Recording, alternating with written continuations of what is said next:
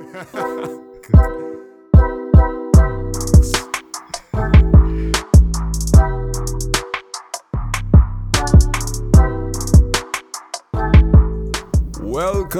to the Trinitechcast. This is episode 32. It's a special episode and we'll tell you why. My name is Mr. Charles from Make It Simple TT at Make It Simple TT all over the place. And this guy here is... I'm Redbit Tech. I'm Redbit_Tech. And most places, and I'm now kind of still getting accustomed to that new intro. Yeah, somebody messaged me and tell me they really like the new intro. Like the intro, and I was like... You're one of the 20. He's like, yeah, I've been there for a long time. Cool. I feel we might cross the screen 20 barrier next week. I don't know. We'll see. Yeah, good stuff. Yeah. How was your week? It was good. How did he treat you in training? Boy, I feel. Who didn't listen last week? I didn't migrate, but I was on vacation for the past 3 weeks in the US, right? Yeah. And on the East Coast, and when I came back, I was like, the sun is like hell. The place was real hot. And up there was hot too. I was like, so down here, it's like I had to kind of get acclimatized to the heat. Yeah. Down here way hotter than up there, So this heat wicked. Wow. Like today, this whole week was like, what's going on? Yeah. My AC fighting and thing. Like I had to put on the AC and then put on the fan. To get the place cool fast enough. Like the AC will end up getting the place cool if it's on for like an hour. But if you want a quick cool, you have to put on the AC and that fan. That Lasco fan, saving lives. But so today we have a special episode as I told you, and we have a guest. Yes, we have a guest. Our guest is none other than Daren. I'll call him Daren because I don't want to butcher his surname. Daren Dhoray. Listen, I was going to say Dhoray, but that's okay. Yeah, I don't want to butcher his name. I've heard worse. We'll go with Daren. Yeah, we'll go Daren from Cyber Safety TT. Welcome to the podcast, sir. How are you today? I am good, and as Redbit Tech was saying, I just came back from the US as well. But I came back from Las Vegas, and it was 42 degrees Celsius. Wow. That is Nevada, that desert, yeah. Wow. 42? 42? I feel like I open my oven when I walk into Nevada. And the thing about the heat over there, the heat is be humid, so like no wind does be blowing, it's just be... It'll be dry. Oh yeah, dry heat. Yeah, they want to be dry. Yeah, our one will be humid. Yeah, I was just surprised. Like while I was up there, the hottest day was like 33, 34. Okay. And coming back was like a shock. Yeah. It was real hot coming back here. Nice. But yeah, it was a good thing. So Daren, I've known you for a while, and I always see you involved in cyber safety, and I don't know why, but we never really, spoke about it, or anything like that. So hopefully we get into that, how it came about, and your background in it, and your passion for cyber security and stuff. But I'm sure you'll get to that later on. Yeah, and stuff like that. Dhoray. All right.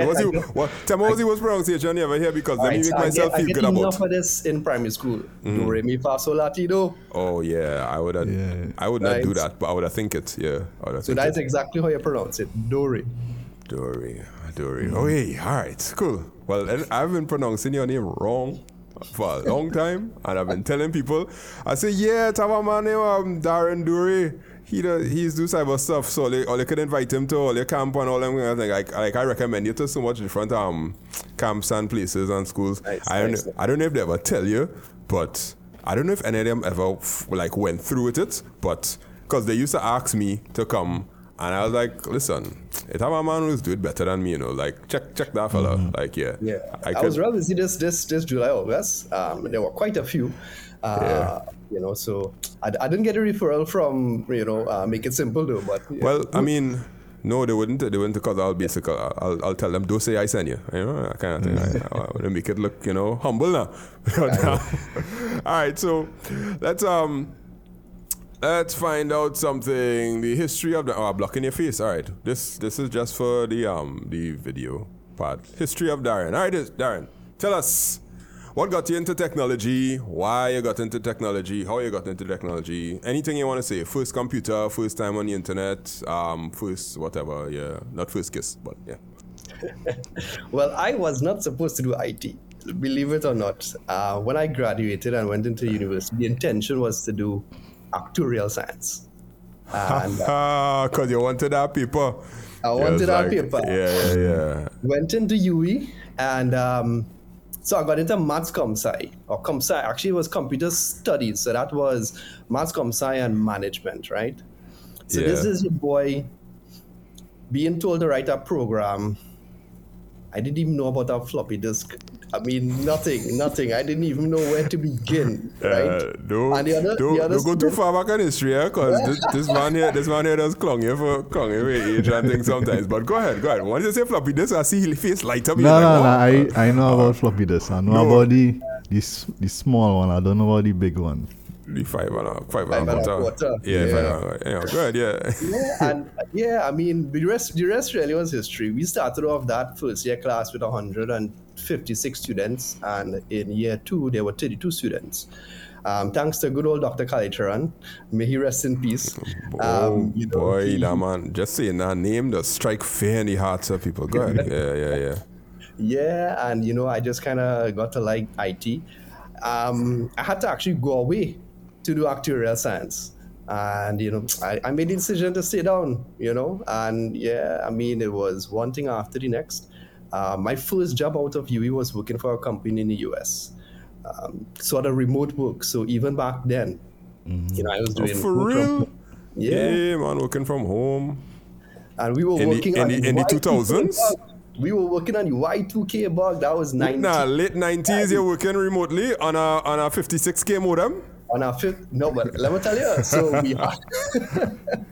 we daisy chain a couple modems, and we were up to about just over 512. Yeah. No.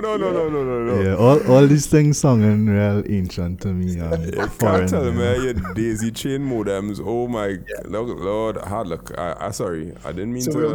We'll get into internet speed later on, right? Yeah, we'll talk about you, because you've been there. You're born in the darkness, it seems. Yeah. You're born in the darkness. Yes, you have it right. I mean, we were terminal code into computers, ensuring that they were not susceptible to what everyone in the world believed was the end of IT. When we hit 1999 to 2000, whether or not the bits would have taken care of, planes would not fall from the sky, the whole works. I mean, there were a few bugs that we did find that we had to fix. Worked for two really major organizations, 1-800-Flowers.com. Sure you probably heard about them. Yeah. And a major Wait, bank. now you fix 1-800-Flowers.com? Well, we made sure that they could have still deliver flowers on New Year's Day, right?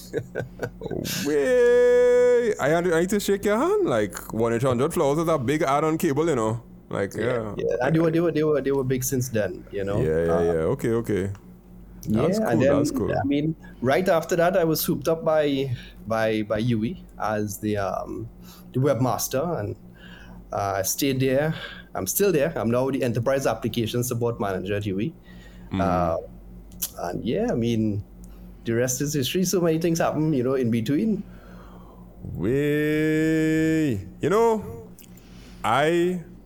I would have started to get into technology in like 2001 or 2002, because that's when I now started like university and thing.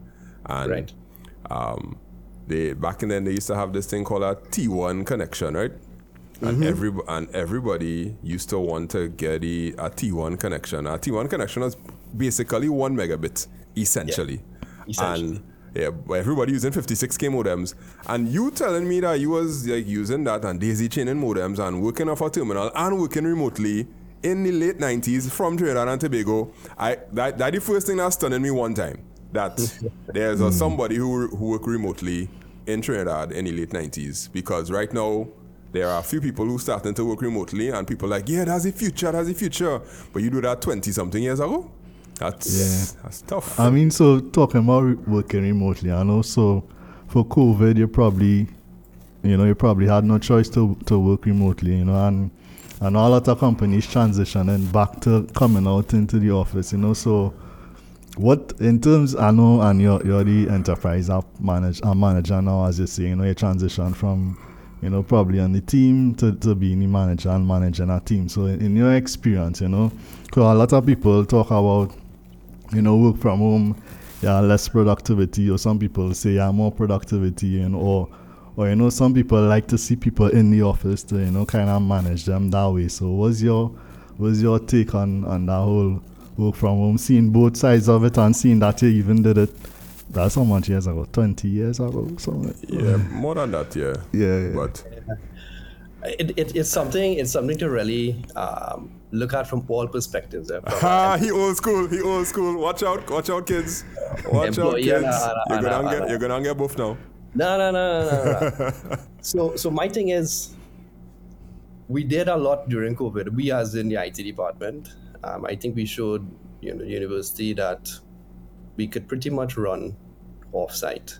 But what we didn't have during that period really was any sort of major creativity. We were operational, as with many other companies, and I think this is probably where you would get the conversation going. So operationally wise, you could probably do every single thing remotely from an IT perspective once you have the facilities.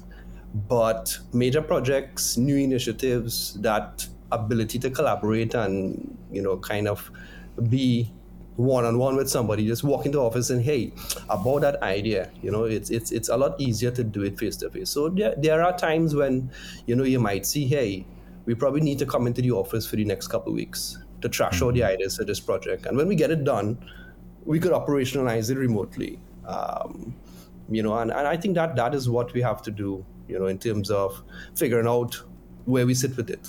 I mean, I was thinking about our office space, and Mr. Redbit here would have a fair idea as to what that office space was. And a few years ago, we were looking at a new building, and I was instrumental in the design of new building and everything, right? Yeah. Now, it never came to pass because of funding, but I'm glad that it didn't, because we would have had this brand spanking new building with brand spanking new offices that did not foster the new world of work. All right, so right. The way I see it, you come to the office, no one actually has your own desk. You have a space that you can plug into your laptop to, and you can connect it and you do your work. You have collaboration spaces. Right, yeah. So I kind of see that as the new world of work. So one of the things with respect to remote work is the split, right? So there are 5 days of the week. Are you 3 days in the office, 2 days home, or 2 days in the office, 3 days home? You gotta pick a side. I would be the 3 days home, 2 days in the office kind of fella. All right, okay. And for those 2 days in the office, is it Monday and Friday, middle of the week, anytime that you want, or those 2 days should be strategically placed? I think that ideally those 2 days should be back to back, because just based on the nature of work I see you having to do in the office, you will want continuity. You may not necessarily want to have too much of a spread in between. Think of it, if you have the Monday and Friday, you're still, limited by your 9 to 5 or 8 to 4, and traffic, which will then cut down by 2 or 3 hours depending on where you're coming from, right? Yeah. So your physical presence in your office is going to be limited. So, I think the back-to-back issue would probably help with continuity and the purpose as to why in the office. You're not going in the office, trust me, on those 2 days to do meetings about, or accomplish things that could have probably happened via email, right? Yeah. You're going there to really be creative, to try to be strategic, to have your planning sessions for, the next week or so. So, you really wanted to be as productive as well. You will probably not be behind a screen during those 2 days if you're doing it right. Because you're talking about what needs to get done. Yeah, the intangibles. What problems you're encountering, and when you get back home behind the screen, then you troubleshoot, you do whatever, and you ping, you have your little team meeting or Zoom meetings or whatever it is. Yeah, and then you kind of move it from there. Okay. Like, you're sounding real bright. So that's letting you know that you're sounding real bright. And that's... Is the mic. The mic is... I mean, now is the lighting too? Yeah, I see the little LEDs in the back there. I seen it. I seen the color changing, yeah. That's always make people look brighter. So...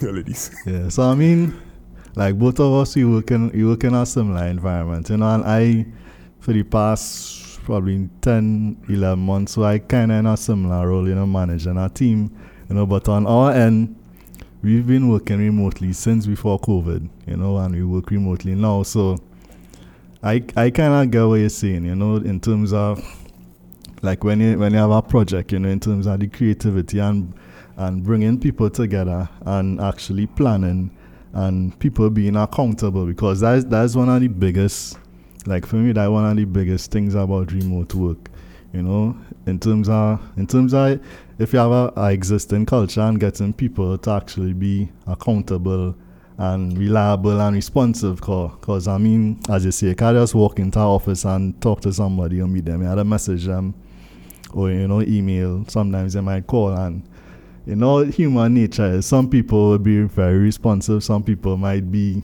running errands, that's how things are, so it's a give or take. But the longer you're in with it, and I mean, the nature of where I work, you kind of have no choice, because it's distributed throughout different islands. It's not just one location, so the longer you're in with it, you kind of forced to try and make it work. It's not 100% ideal, but you have to find, workarounds to get around those shortcomings, if you would see, of work from home. Yeah. Well, all you're like working in an enterprise kind of environment. I'm a teacher, so yeah, physical is always better. There are no question about it. However, I have gone all in on online classes. I don't teach any physical classes anymore. And all my lessons classes, even my company, we just only see each other at Christmas time. Like for Christmas dinner, is a totally online. Nobody. I have people working for me. I've never seen the other person that they'll be talking to, because we do him turn on the cameras in weekly meetings.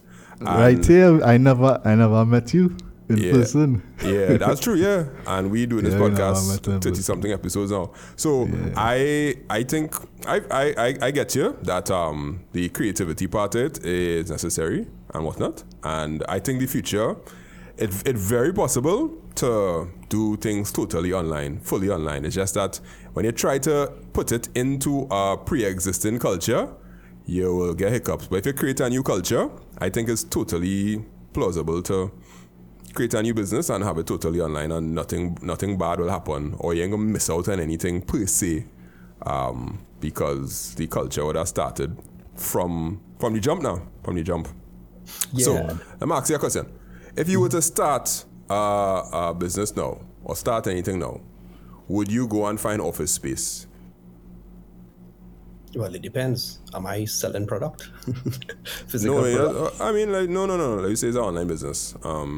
Yes, you're creating a website, you're creating an e-store, and you're just so products or services. Yeah, products or services. Yeah. I asking you what type of business, products or services. I say services. I say you're building websites, you're doing configurations and things for people, and everything done in the cloud. Would you get office space?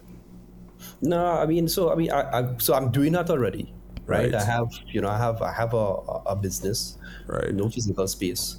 I could see other businesses operating and starting up tomorrow without the need for physical space and that overhead of rent and all of that tralala, right? Yeah. I think you could do it well. You have facilities where you have warehousing available to rent and these kind of things, so you really don't need that physical space. I think the physical space comes in depending on, again, even so, you have places like Regis and so on where you could go and rent. Exactly, yeah. Well, that would bring up the Star Network talk. We don't want to bring up the Star Network talk because we had some long discussions about Star Network and Regis. But yeah, Regis is the place that basically Star Network tried to rent out to do their $1 laptop thing. Yeah. No. So but check it, right. If you have the need, even if you have the need for customer service, you still don't need to have walk-ins, more than likely. I mean, everything could be done online, right? Just looking at what I would have interacted with over the last couple months in terms of, so I did a lot of travel regionally and to the US, right? Yeah.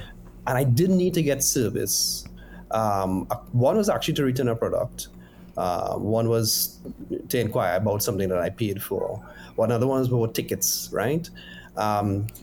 everything electronic. Everything was electronic. Right. Reimbursements was done electronically. I was able to talk to someone. I was probably talking to a bot, as far as I could be concerned. You know, but I was And did it matter to you? No, it didn't matter because the end product was there. I was getting the answers. Yeah. I was being satisfied as an individual, as a customer, right? So I would say, I would have to think very hard as to a particular business scenario where you will need to have that physical office. Physical space. Yeah, I understand. But if it's have physical products. But yeah, I get you. Well, hey, that's the history of Daren. All right, so you're passionate about that. Yeah. I want to just say too, I think it kind of depends on the culture of the people, So like in the US, that could work, because, a lot of us, they kind of forced into it because while I was up there, I traveled. While I was up there, my mom, my dad, my aunts and uncles, and they over 50 or whatever, and they were doing stuff online. They were using online banking. They were doing that, Compare that to Trinidad, we have a low adoption rate in terms of online banking, doing stuff online. People still use a lot of cash. You don't have a lot of people that banked, people still like to go into physical stores. So it kind of, well, it depends on the business and part of it depends on the culture as well. I think it's improving though. Mm-hmm. I think it's improving. Well, last week we had an article that the improvement there, but it's small, but it's small. It's small. You see, I have to look at numbers too. We were just 1.4 million. Yeah. Right? And the investment that it would take to really set these things up properly by businesses, the return on it is probably not that great. Even something as simple as an e-commerce website, you still have a lot of back-end charges if you're going to run your whole store online, and if for whatever reason 1 month you don't really make the kind of sale, a lot of people will not see that as, well, that's the same thing like if I pay in rent and I don't make sale, but they're just not having that association. Yeah, I understand. Right? Yeah. So people think that. So tell us, what technology are you most passionate about? So like if a conversation was to start up, aka right now, what's the first thing you can talk to people about, and you could talk about that for hours, even though we're only talking for an hour, but I mean, what was the first thing you could talk about for on the spot? What's the first thing that you want to tell people about? Well, I mean, right now, just because of what I recently experienced or I've been researching, it has to be AI. For me, I think that has been, on the forefront of my research over the last few months, probably even into a year. I think I will mention to you, I just came back from Las Vegas. Mm-hmm. I attended AI4, that was the AI conference. And that even further blew my mind away, as to what, and AI is not what we think it as, like, a robot taking over. Right? You're talking to the right people here. We not on the fairy tale bandwagon of AI. But it is so much more to make everything.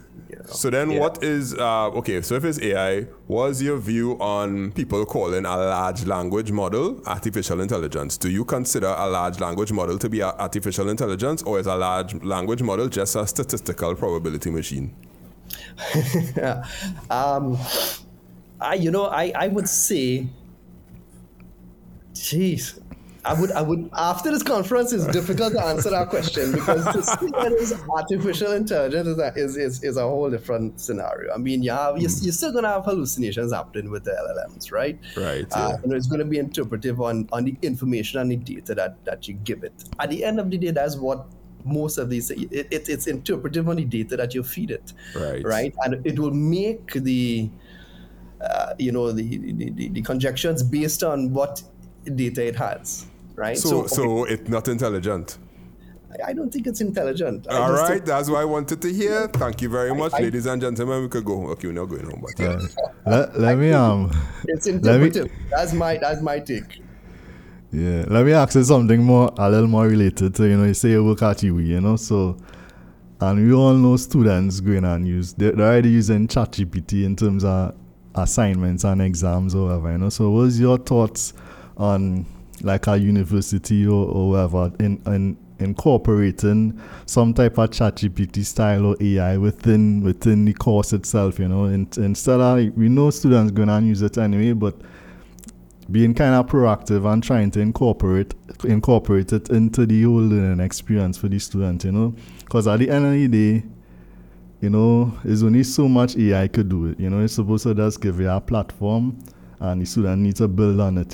Some students may not take it that way. They may feel like it's just wholesale copy and paste. But if you start incorporating it into the whole teaching and learning experience, because at the end of the semester, you still need to go in the exam room and write an exam, and you're not going to have ChatGPT there to help you.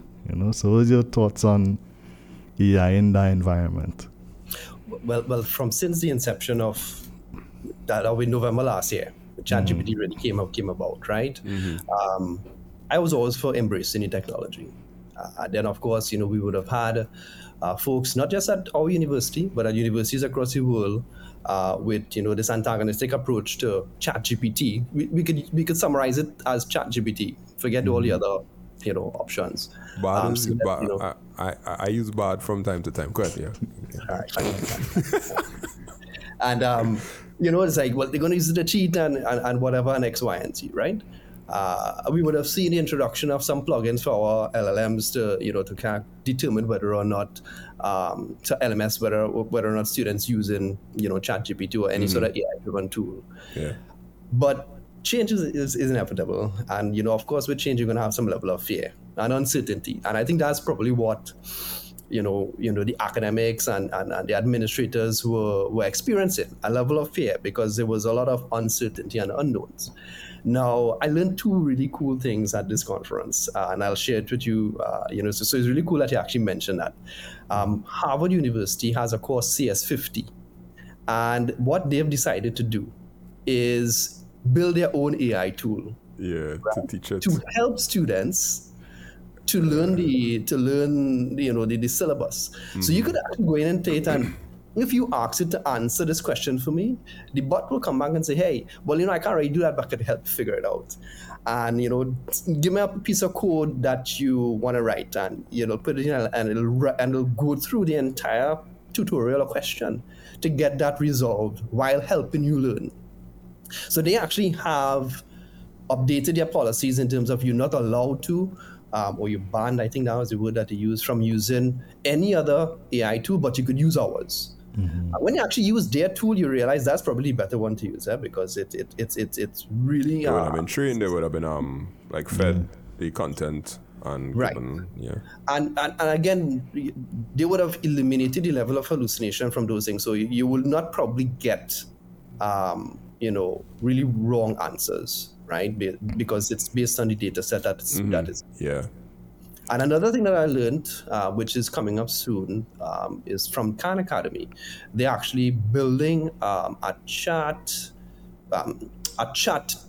tutor, right? I think it's called Kanmigo.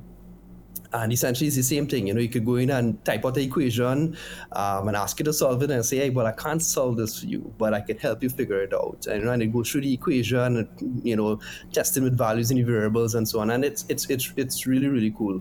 So I see organizations like Khan Academy and Ivy Leagues like Harvard probably leading the way with how other universities and education institutions should approach the advent of AI. It's like, okay, embrace the technology. Instead of having students use a random tool, give them a tool, right, that they can actually use with the same benefits of a ChatGPT or Bard, but it's more guided and geared towards helping them learn. It still provides them with that one-on-one.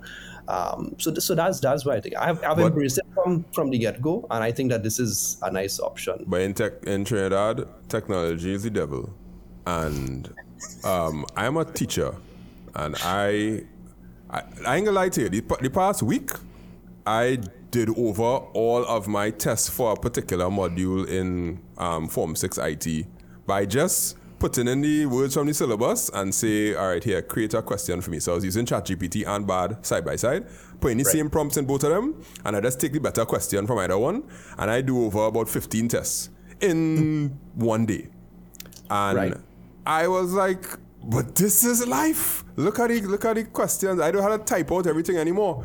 But if I go in school and I try to get, I don't know, some teachers to use this or whatnot, they'll be like, nah, that is not independent thought. You're dumbing it down and all that kind of stuff. And that's the cry from a lot of teachers where they see this as getting people lazy.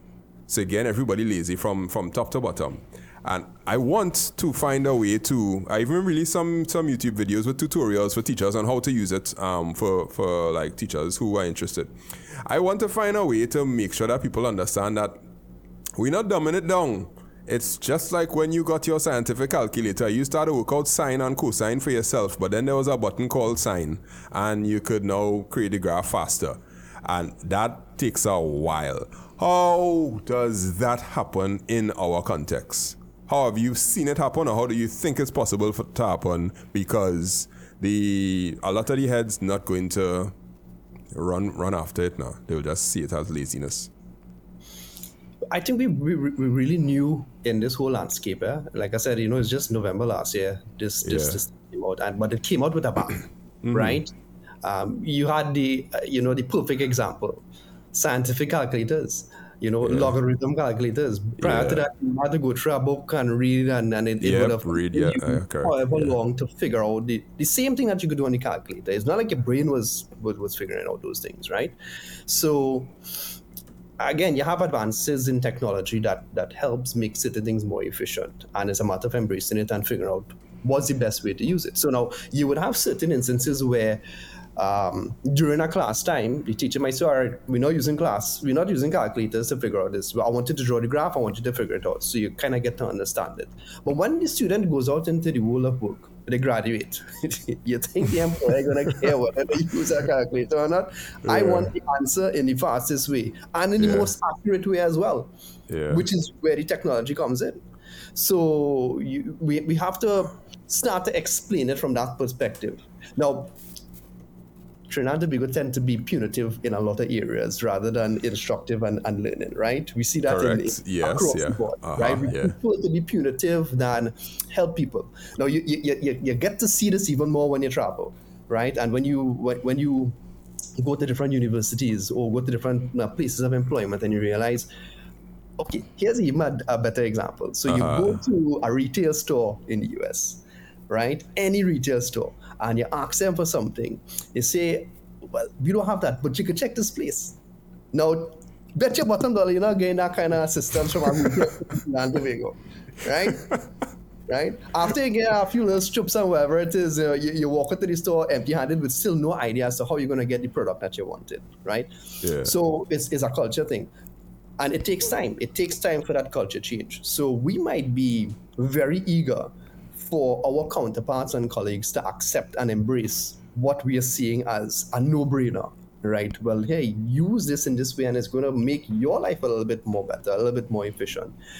But it will take a little bit more doing, and it might seem a bit more frustrating from folks like you and me because, it's there, it's almost ready to use in a production way, and you have other individuals saying, nah boy, that diminishing thought and so on. But look at Google. Tell me Google are doing the same thing. Those same teachers probably using Google up questions and pull it out from normal. Oh yeah, what 10 years ago they would have been against it too. Right. Like, yeah. So I mean, it's 6 or 1 and a half a dozen of years. Yeah, the technology is just advancing. We just need to embrace it. Well, listen to whoever listening to the podcast. If you're a teacher, I know it how at least 1 hour just go and bring it up in the staff meeting because it will take incremental changes and pieces of things. Because from a IT person perspective, there are many things, many problems that I could see being solved in the education system. But when you bring it up, boy, people just like, nah, that technology thing, it's not trustworthy, and you can't count on it, and it's almost like we still in the mindset of, when you used to have blade servers back in the day, and the server used to go down and all that kind of stuff, and you're like, no, we have the cloud now. The only thing that we are really have to worry about is the internet staying up. Once the internet can stay up, we still have blade servers. It's not just back in the day. Well, companies are still using Blade servers. They have it for a purpose because they need their stuff on-prem. But I don't know of much companies that if they're going and invest in something new, they most likely go and try the cloud. Please tell me I'm correct. No. No, you're not correct. Other side with Redbit on this one. Oh no! All right, okay. I genuinely thought that people who invested in cloud services more than on-prem servers. Some people see it as a risk, so that's probably why, But there are companies that do it. I'm not saying all in, but there are some things that you will do with your Blade server, but there are some things where like Google Workspace. Is there anybody going to try and host their own Outlook server? Yeah. Yes. Yes. I gotta know. Don't try and put logic into that answer. Just accept the fact that yes, some people still email locally. Okay. I'm not going any further. And there's probably personal experience too. Well, but, both are y'all in larger industries or larger organizations or whatnot. So okay.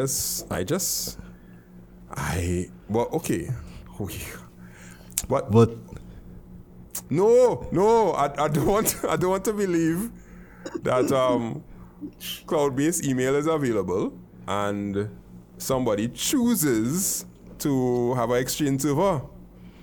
You could probably just look at government. I'm sure government still have a lot of stuff. They have a lot of stuff on-prem. Of course, well, yeah, but that's government, but like private places and private organizations. From what I know, they managing their email via the cloud service provider, and when they go down, their email goes down, but they have the 99.9% SLA uptime and that kind of thing. So that's okay. Wait. So then, what about hosting websites? Like it still have people in Trinidad trying to host their website on-prem? I doubt. They may use like a local provider, that has hosting services. TTNIC? Not TTNIC, but TTNIC is just the domains, yeah. The domains, I think Airlink is one of them. So some people use like local, yeah. Yeah, all right. Somebody, whoever, if you're listening to this podcast, please DM me at Make It Simple TT and let me know if you have this issue, because I am torn. Because I start my little company and I was like, well, everything virtual, so it had no premises to put nothing. So the only thing that on premises is the backups of the videos that we put up on YouTube. So I that's tough to know, because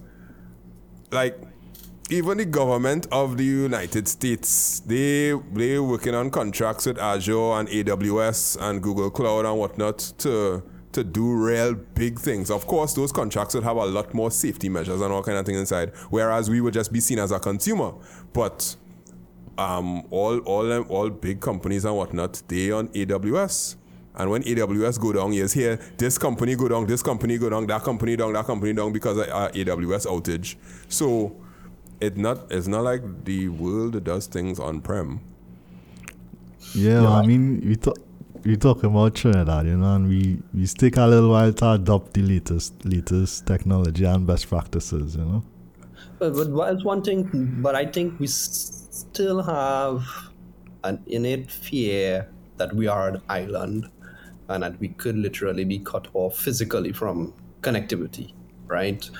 If you listen to some of the older heads those are the ones that have to actually sign checks and running the business, they still believe that, all right, you could literally be an island and have. Okay, all right. So wherever. I think TSTT went down this week for some things, and a lot of services went down because of it.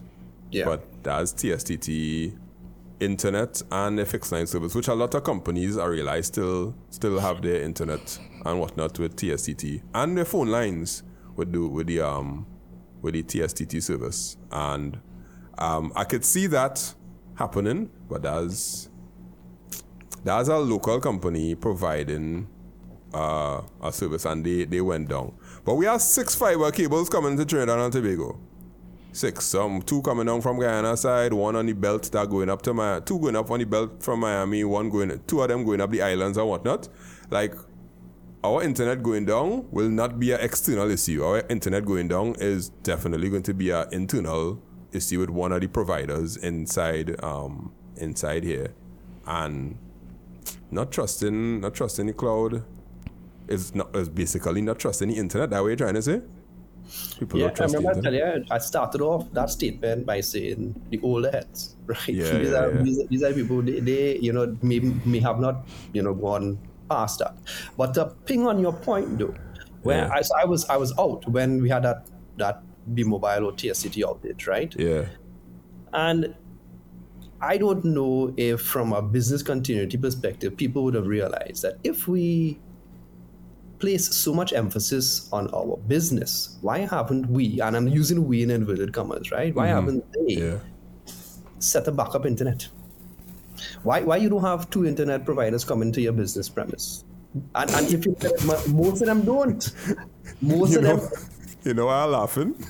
Because I have 2 internet connections coming to my business because everything I do depends on online, so it have no way I can do it without internet. So I literally so have tell 2. me if that was not no-brainer on your end. It's like, all right, well, fine.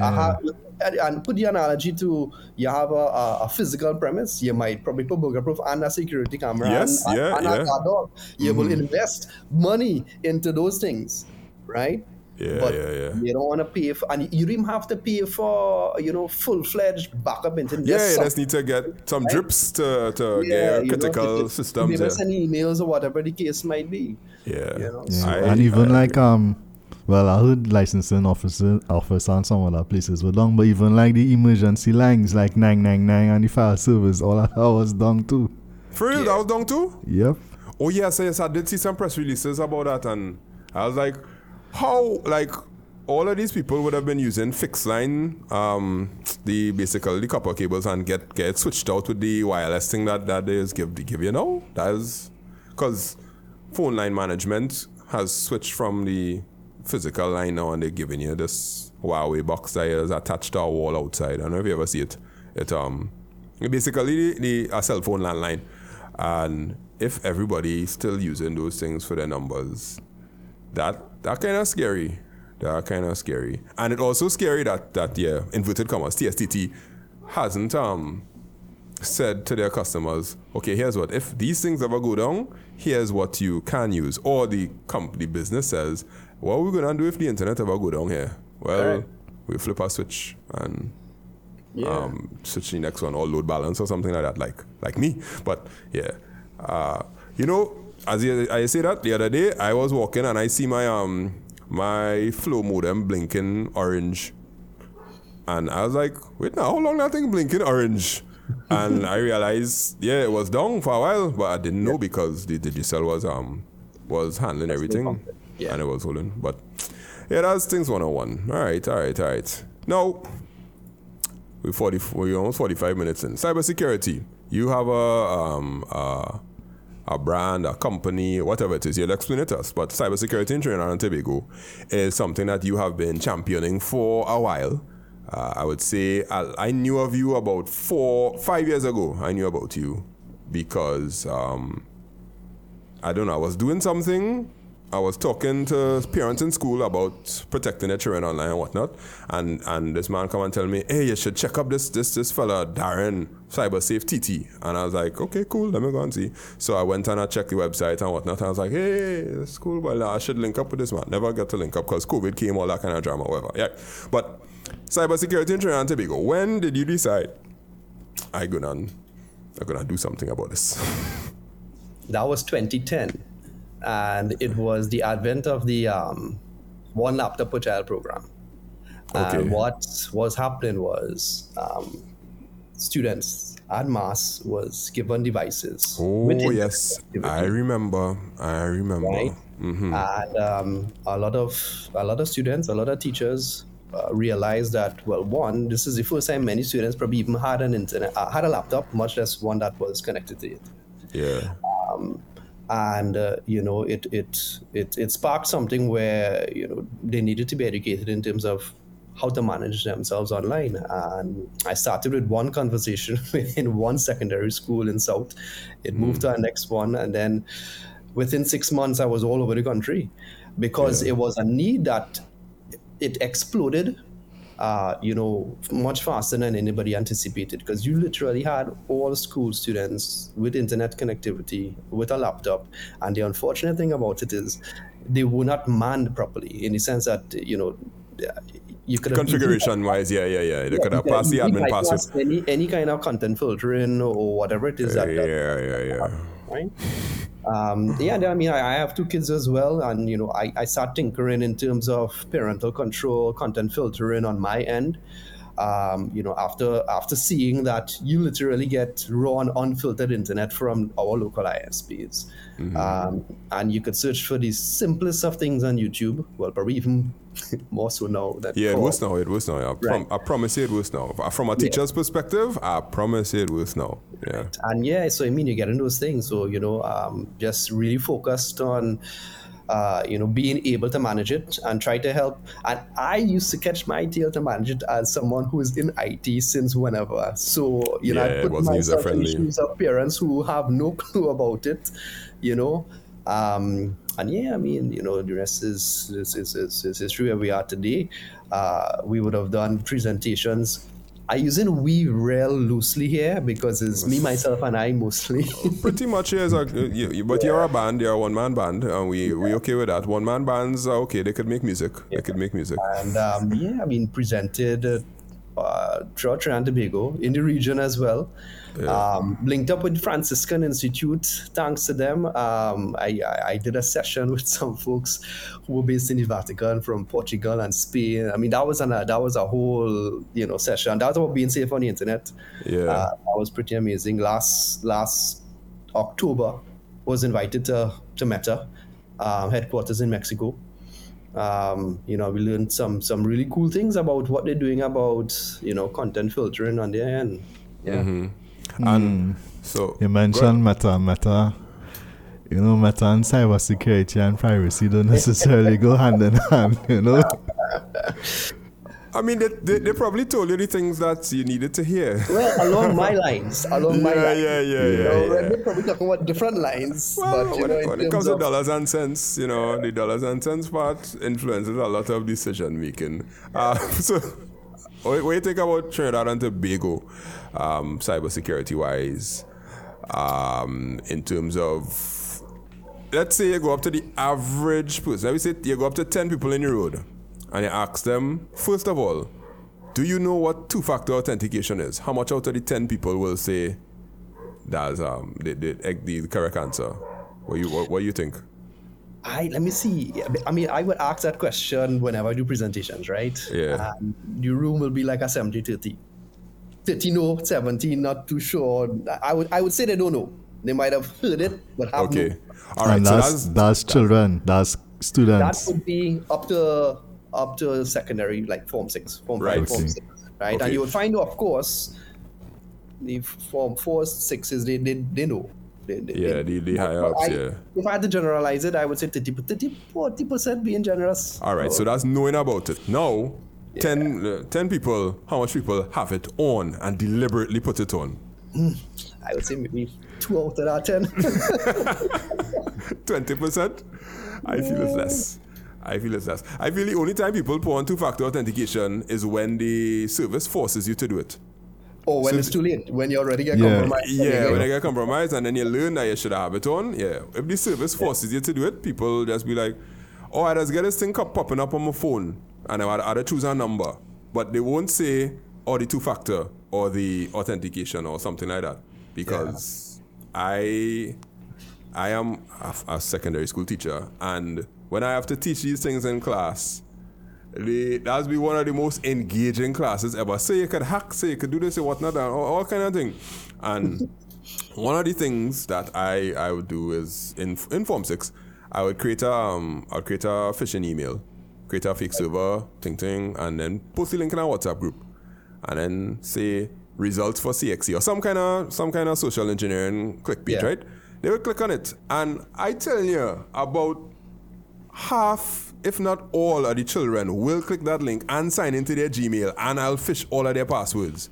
And when I show the class that, they'll be like, no, you lie. You telling me all of them fall fit? And I tell them, yeah, because cybersecurity is not really about the technical part, it's about the social part and understanding how you get caught. So when you do your talks and those sort of things, what kind of feedback you get from the when you bring up the social aspect of it and let people know about, you know, dropping your guard and understanding the telltale signs and those sort of things? The people be like, yeah, I forward something on WhatsApp already, free Massey vouchers. And always. I mean, you hear that, and it's interesting thing, you actually hear that they experience these type of situations, right? Scams, phishing emails, and so on.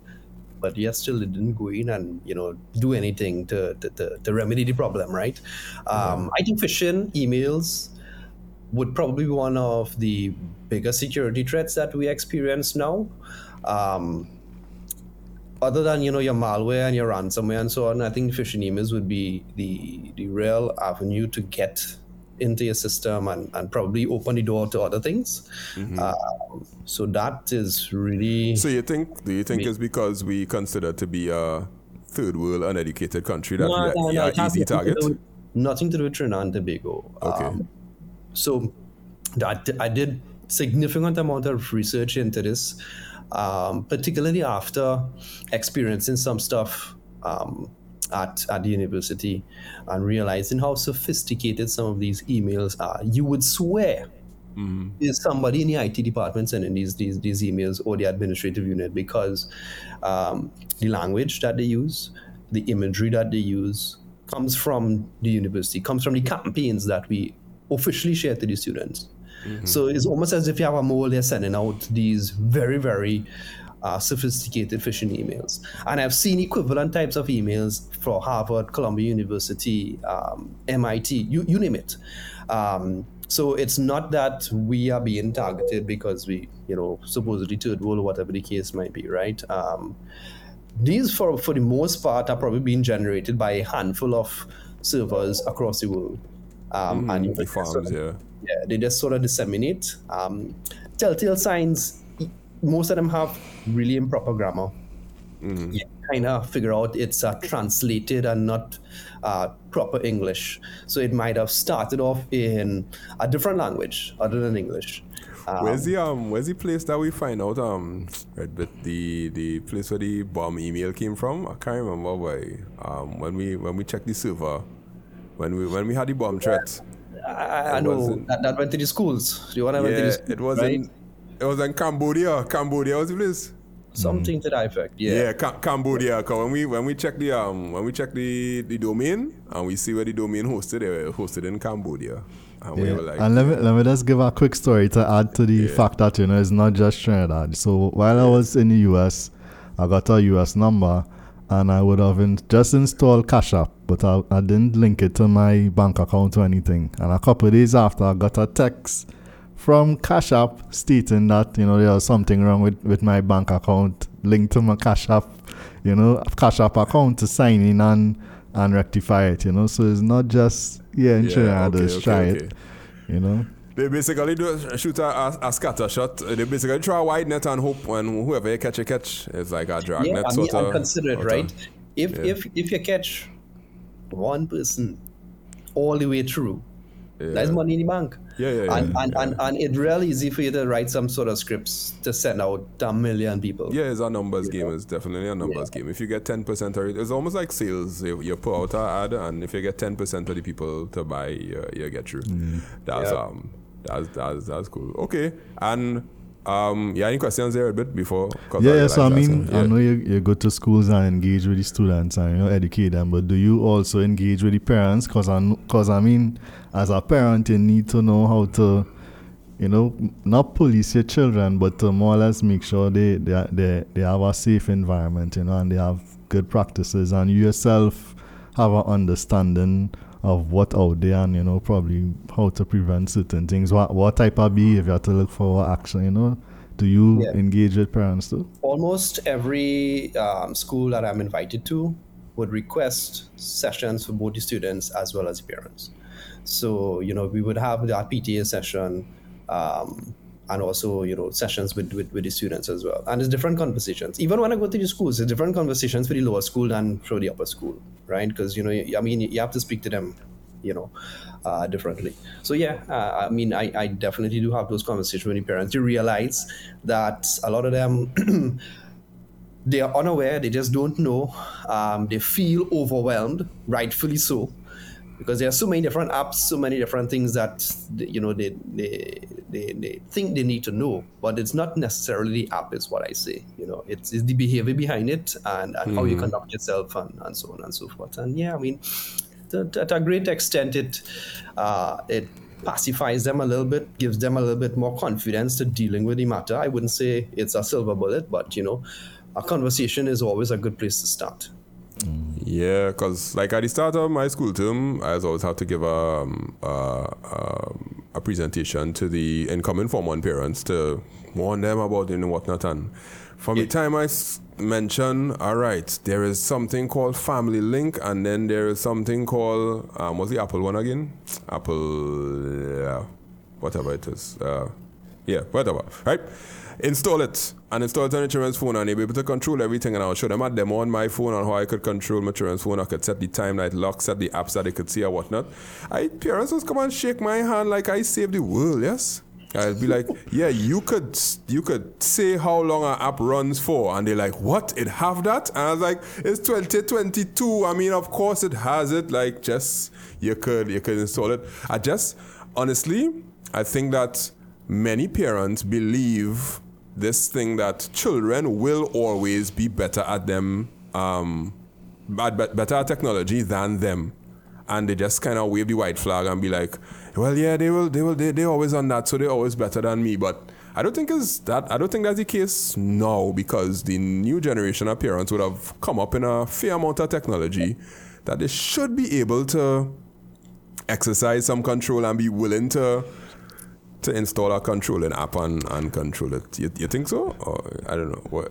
No, you're overestimating people, like the general population. Remember, not everybody have exposure like us, or have a background like us. Yeah, but they're using a smartphone since they're young. Like, they know how to configure, they know how to change settings in something. No, like, all right.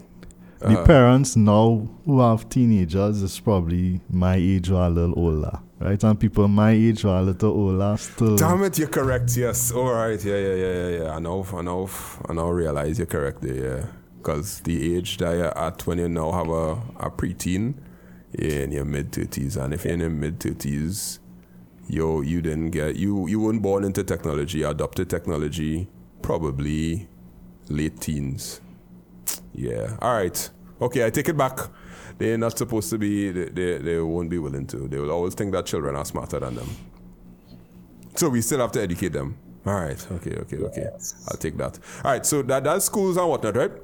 You do anything with corporates or anything along those lines with respect to organizations, companies, and protecting their data, watching out for phishing emails, sharing company information, malware, downloading that kind of stuff? Yeah. So, I mean, we didn't start off in that vein, but of course the need arose, and I mean, once we receive requests, we would partner with, other companies who might have the service to offer them. We would go in from the education perspective, the training, awareness, and so on. And so definitely, the door is open for any sort of engagement. Both of y'all probably have like IT management sort of thing. I just have very small IT management to be like, y'all don't click any phishing emails. Please don't put any password or all that kind of thing. But the general employee in 2023, are they as gullible as it seems to be? They'll click faster than you can blink. even people in IT. Even people in IT. Yeah, I cannot understand it. The IT department would send out emails explaining this to people. Don't click on it. Just don't click. We will never ask you to do this. Yeah. And 2 days after, they'll receive a phishing email and say, hey, I click on your link. I was like, what's going on? What's going on? Because I remember when I used to work in IT, and many computers get attacked with viruses and worms and things. And well, I was a technician at that point in time, so I was just basically reformatting hard drives and reinstalling for them because they were too naive with respect to the decision making. And at that time, I was like, come on, man. Like, come on. It has something .exe at the end there. It is one long URL, and you decide to click it. Yeah. So back then, the phishing emails were very crass. But now they are a lot more sophisticated and whatnot. But also education should have gone up. But you telling me, nah, it ain't so. I feel we still at a 50-50 from the corporate perspective, where we might half of the folks might be wary and not click, and the other half will just say, "Oh, my storage finished. Okay, let me click to fix this." And there you go. Yeah. That's why people use or you might have some people. Cause I have people as kind of message or call and be like, "This okay? This is a legit thing, So. At least in that sense, they're aware and they're at least suspicious of certain things. They ain't just clicking it, they're trying to verify it. Once it has suspicion, I could live with the suspicious part, because my aunt does send me real emails and be like, this legit? Nope. Well done. Clap, clap, clap. This legit? Nope. Clap, clap, clap. Well done. This legit? No. I say, you're kind of figuring it out by now. They will never ask you to click on a link to go. I had a friend call me the other day, right? He was about to go send money to his sister via Western Union, and he was going through it and he was like, yeah, she telling me this, she want this money and whatever, and I was like, you need to ask certain questions, you need to talk about something, say, hey, what are you doing for your birthday next week, what are you doing this, so and talking to him, and after a while when he asked his mother, he actually talked to his sister, he find out, his sister account get hacked, and he was about to go send money via Western Union for something where they was telling him the win. The emails, the win 25,000 and it's so, and this was somebody like 2 or 3 years younger than me, so it's not like an older person, so people out there still. I have hope. I believe. You believe? I believe we're getting better. It's just that we don't get to see those people. Like, I hope. So, at least you didn't send any money. Yeah. Daren, as we wrap up, tell us about Cyber Safety T. Tell us about your services, things that you do. Well, things that you all do, you yourself and yourself. So I mean, predominantly we educate. We educate. Schools, parents, teachers about being safe on the internet, right? That has been the mandate, and it will continue to be, for some time till. We already have quite a lot of engagements for the new school semester to visit, different places to speak to either the incoming students and also, the well-seasoned students on being safe online. We also keep in touch with all of the different trends, the latest things that you should be aware of, so, ever so often we put up a blog article and try to make sense of all of the technical jargon that might come through, and hopefully, just, be aware of what needs to get done. And in some cases, we may assist individuals with reports to cybercrime unit, cyberbullying, harassment online, because it is pretty bad in some cases. Mm-hmm. So, people tend to feel that, there is no way out, especially when you're the victim in that particular scenario. We also try to help folks who may have been locked out of their accounts, for numerous reasons. If I get those random messages, I'll be like, you ought to be friends or family for me to go and fight down filling out that form for appeal, because that filling out that appeal form, I could. Yeah, so but really and truly, it's doing the presentations, having the engagement with students on just being safe on the internet, and hopefully we'll be able to, educate some folks and save some businesses one person at a time. Right. Yeah. So that's cybersafeTT.com, and where they finding you on the socials? Facebook, We on Instagram, we on and- Facebook. I have a TikTok, but I have not engaged in it too much. Yeah, we on the X as well, aka X. So, You're on Threads? You're on Threads? yeah, but that really died a slow. Yeah, but yeah. slow Start off real quick good. net. It was quick. It was quick, yeah. I didn't even bother. Okay, so you're on the socials, and they could reach you there. Any number that people can reach you at if they want to Yeah, book you you'll or get if they all want our to talk. contacts 680-640, but yeah, it's all over. All right, cybersafeTT.com and at cybersafeTT on all the socials. You could That's find right. him. Even though he didn't respond to my Instagram message very quickly, he responded WhatsApp message way faster. So use WhatsApp, kids. Use WhatsApp. All right. Daren, it was very, very, very, very enlightening. Every time we talk to our guests, I was in shock of some things that they say. Last time, Shivam was talking about his internet speed. What's the internet speed, by the way? Like if you do a speed test? It's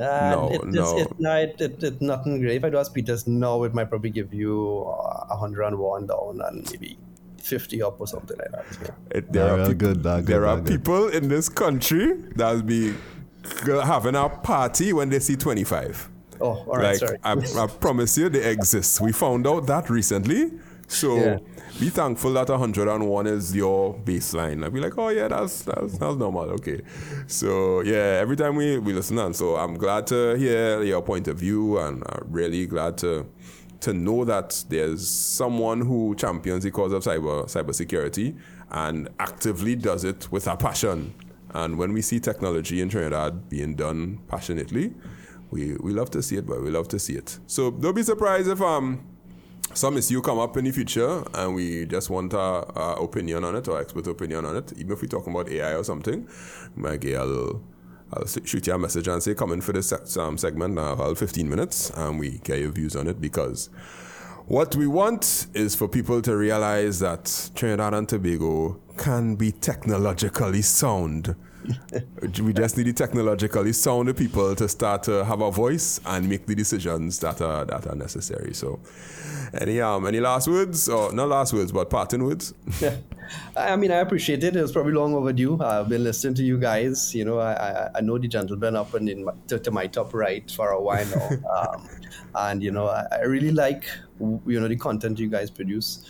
So happy to be here, and of course, always happy to continue, chiming in. And for the audience, don't click on that link in that.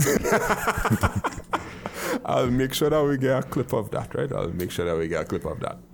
All right, y'all. So that's it for today, episode 32, CyberSafeTT. So what we spoke about, we went through a little bit about the history of Daren. We went through a little bit about things that he's passionate about. Right now, he's on the AI train. And we spoke about cybersecurity in Trinidad and Tobago. And don't forget to check out cybersafeTT.com. And while you're checking out things, you can check out at Make It Simple TT anywhere, makeitSimpleTT.com. And you could reach out to me, and you could find my co-host at Redbit Tech, at Redbit_tech on most socials as well, even on Threads. You really plugged out, like if somebody who listens to the podcast messages you on Threads, please screenshot it so that I could put it up. So that but people remember can see your messaging on Threads linked to Instagram, so you don't really know. Yeah. For real? Oh, right. I didn't remember. I never installed it now, so I have no idea if that is linked. But okay, that sucks. Anyhow, we'll just move on. All right, y'all. Thank you very much. We will see y'all next week. Maybe you might have another guest next week. Maybe you might be talking about technology next week. But you're guaranteed that we'll always take it from a Trini perspective, because this is Trini TechCast. Later.